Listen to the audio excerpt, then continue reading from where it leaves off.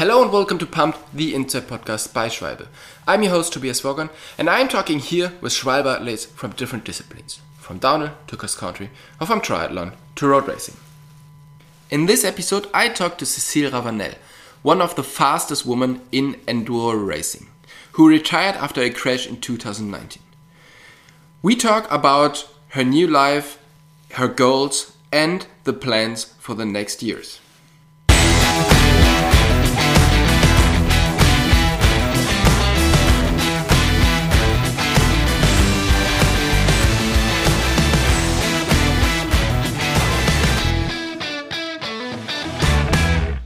Hey, Cécile, thank you so much for taking the time to do the podcast with us. Where are you right now? Now I'm at home after a week in La Réunion, Iceland, with some of my rider, and it was cool. Now it's freezing at home. So now you're back at your place. Where do you live? I live in south of France. Maybe you know the Rock d'Azur. It's a big event in the south of France in October. Yeah. Fréjus. Yeah. And I'm not so far from there. So that's a pretty beautiful area with a lot of trails and a lot of good riders. So how warm is it now when you say you're freezing right now? It's around 10 degrees. Okay. Yeah, so this is definitely a difference than yesterday when you have been on La Réunion. La Réunion is such a beautiful island with so many great trails. And there's always the Mega Avalanche. How many times have you done the Mega Avalanche, and have you participated this year in the race as well? No, this year I don't participate. I did a long time ago in other life when I raced in cross country. Mm-hmm. And this year I was just there for coaching some rider, and it was good. I did the practice with them, and I enjoy the Iceland to discover some other trail, not only the Mega Avalanche. Yeah. So as I said, it's really such a beautiful island, and it's looking so surreal with all this mountains and stuff. But you've never done it in your enduro racing career? No, never. Ah. Just la Mega Avalanche at l'Alpe d'Huez. Okay. So do you like the format of mass start racing, like the Mega Avalanche, or you're more into by your own on the track and just beating or just racing against the clock? It's difficult to say. I think once a year it's gonna be interesting, but I prefer just fight by the clock for sure. Yeah, okay. So for several years you've been the fastest woman on the Enduro World Series, and you were hardly beatable.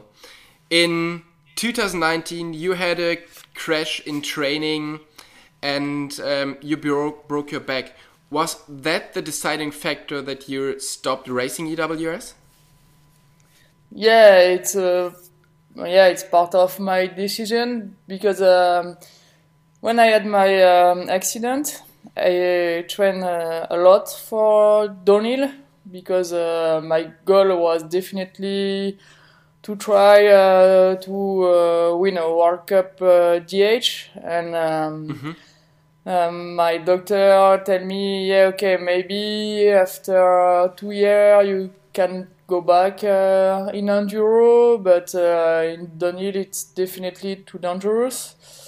So when you can participate and I can't race for my goal, I prefer to stop. Yeah. Okay. But isn't it strange that for so many years you raced EWS and then downhill and before cross country, and you're always on the limit, and then you had the crash in training. And in a video you said that racing is the only place where you can really push yourself and go to the limit. Why is it so? In fact, yeah, it's in race everything it's done to be in security. You know what I mean? Because when you train more in enduro, sometimes you go for a big tour in middle of nowhere in the mountain, alone or with just one or two teammates. So you have to stay careful. I mean, if I crash here, it will be hard to find me and long for the secours. So in race, you have a marshal, you have security, and you never think about the crash or the accident. Okay. So in my racing career, I was always slower in the race than in training because I just made myself too much pressure.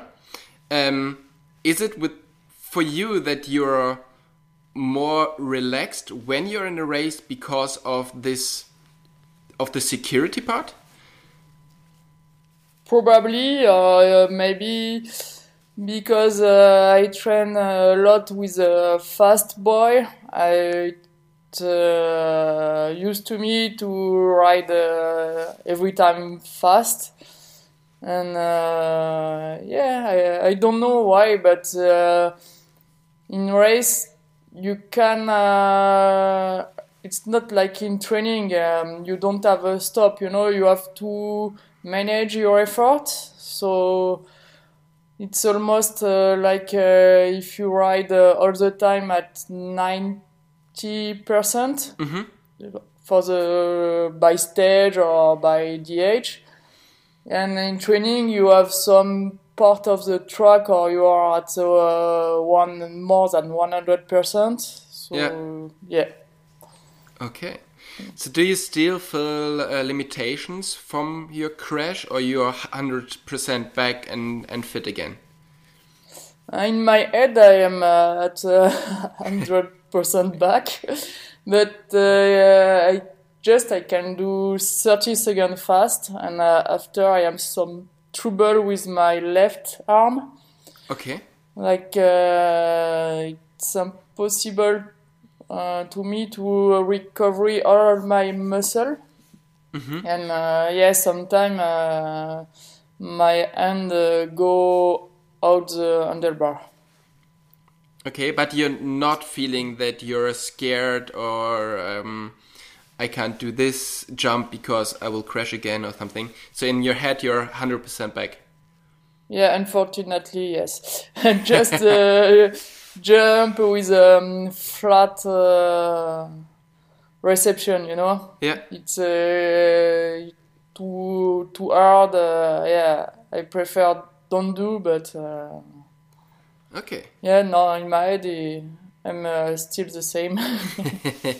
Yeah, that's good. I mean, most of the people, they're still struggling in the head and not coming back after one big crash. Yeah, maybe it's because I don't have a brain. So now you're involved into training younger riders. And was it always the goal for you that after your active racing career, you will support younger riders and support them with your experience and raising the new generation of French racers? Yeah, I start during my career. My first rider was Gaëtan Viget, and he did a lot of podium in World Cup DH in junior. And yeah, it was maybe I don't remember. I started 2013 or 14 with him. And I don't have only French rider. I have I don't know if I can. So maybe you know. Yeah. So now you have several riders which you're training. are they all supported by Commercial, or are they from different brands and from different countries, and they spread it over Europe or over the world? Not. I'm the coach of the Commercial Enduro team with Antoine Vidal and all the other rider. And also I still coach Gaëtan Viger. He's not riding anymore for Commercial. And Valentina Hall in DH. Yeah. And now I start to work with Pauline Ferrand-Prévot, cross-country rider, just for the technical part and gym part.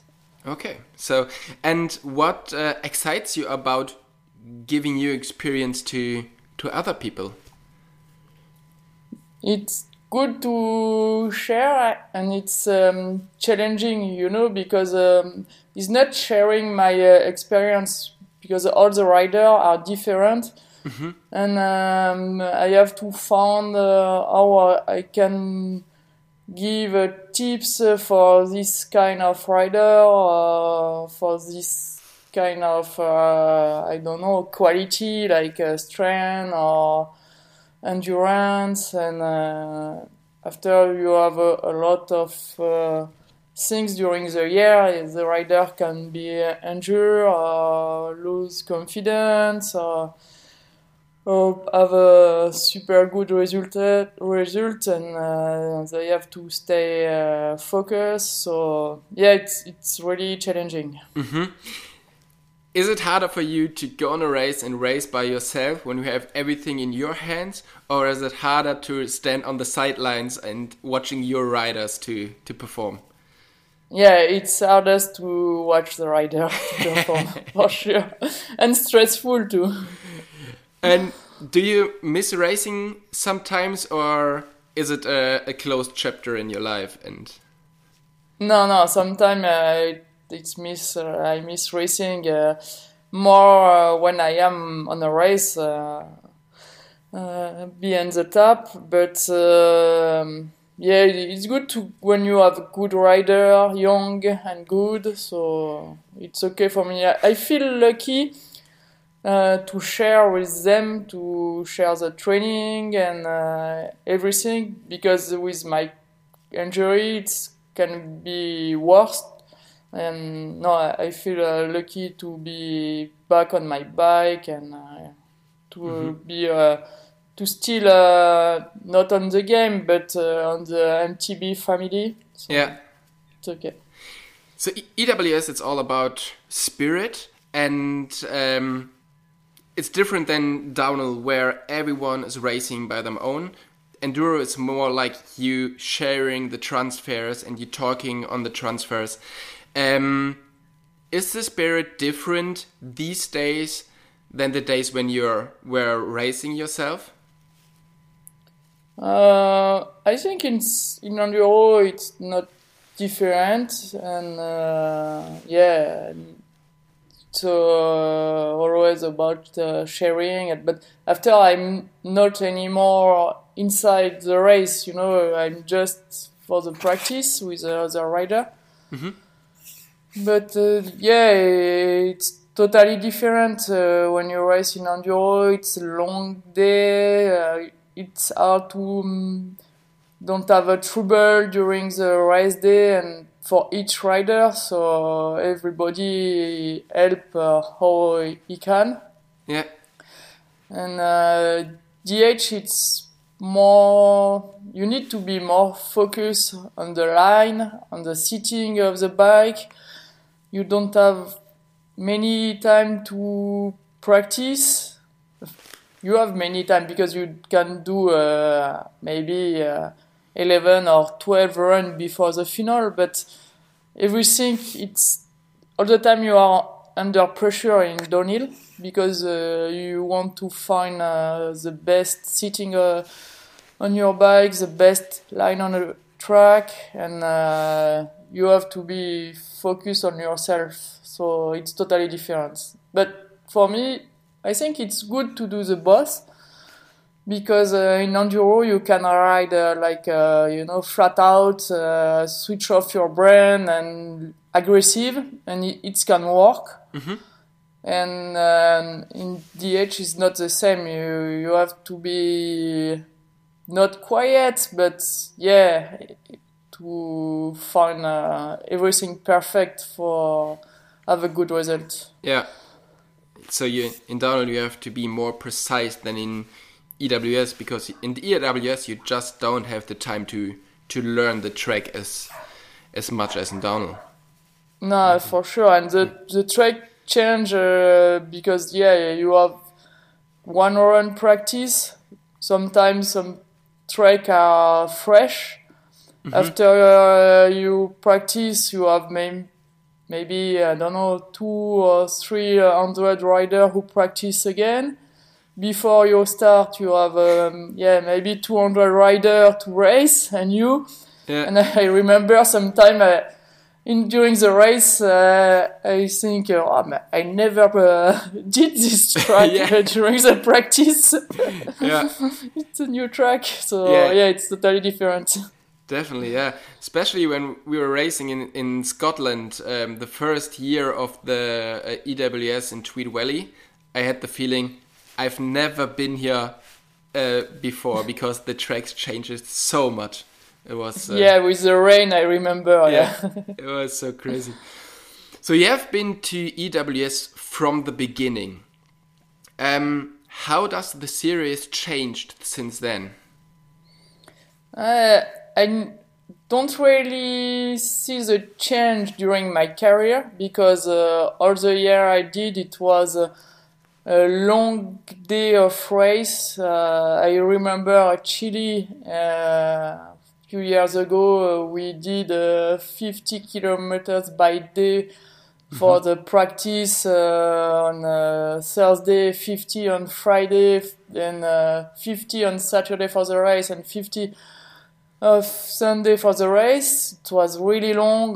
For example, one year we had almost 80 kilometers of race in Whistler, and now it's I can't say easier, but shorter.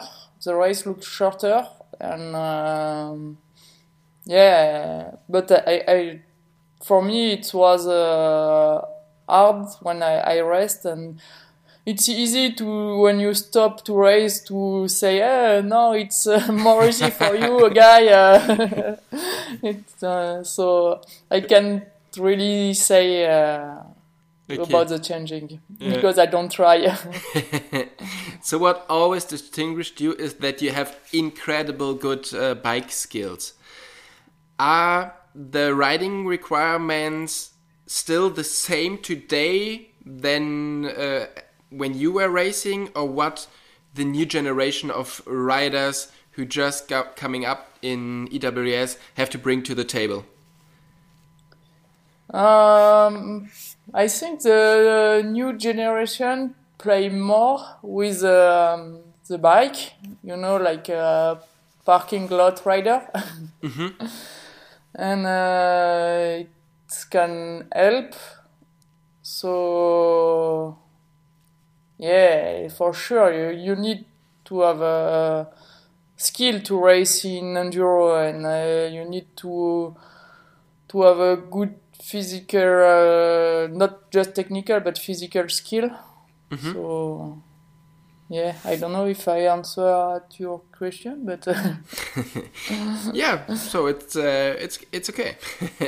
So you left racing behind, but you still a lot on the bike, and you travel a lot. You're riding a lot. How is your riding today compared to the days when you were still training for EWS?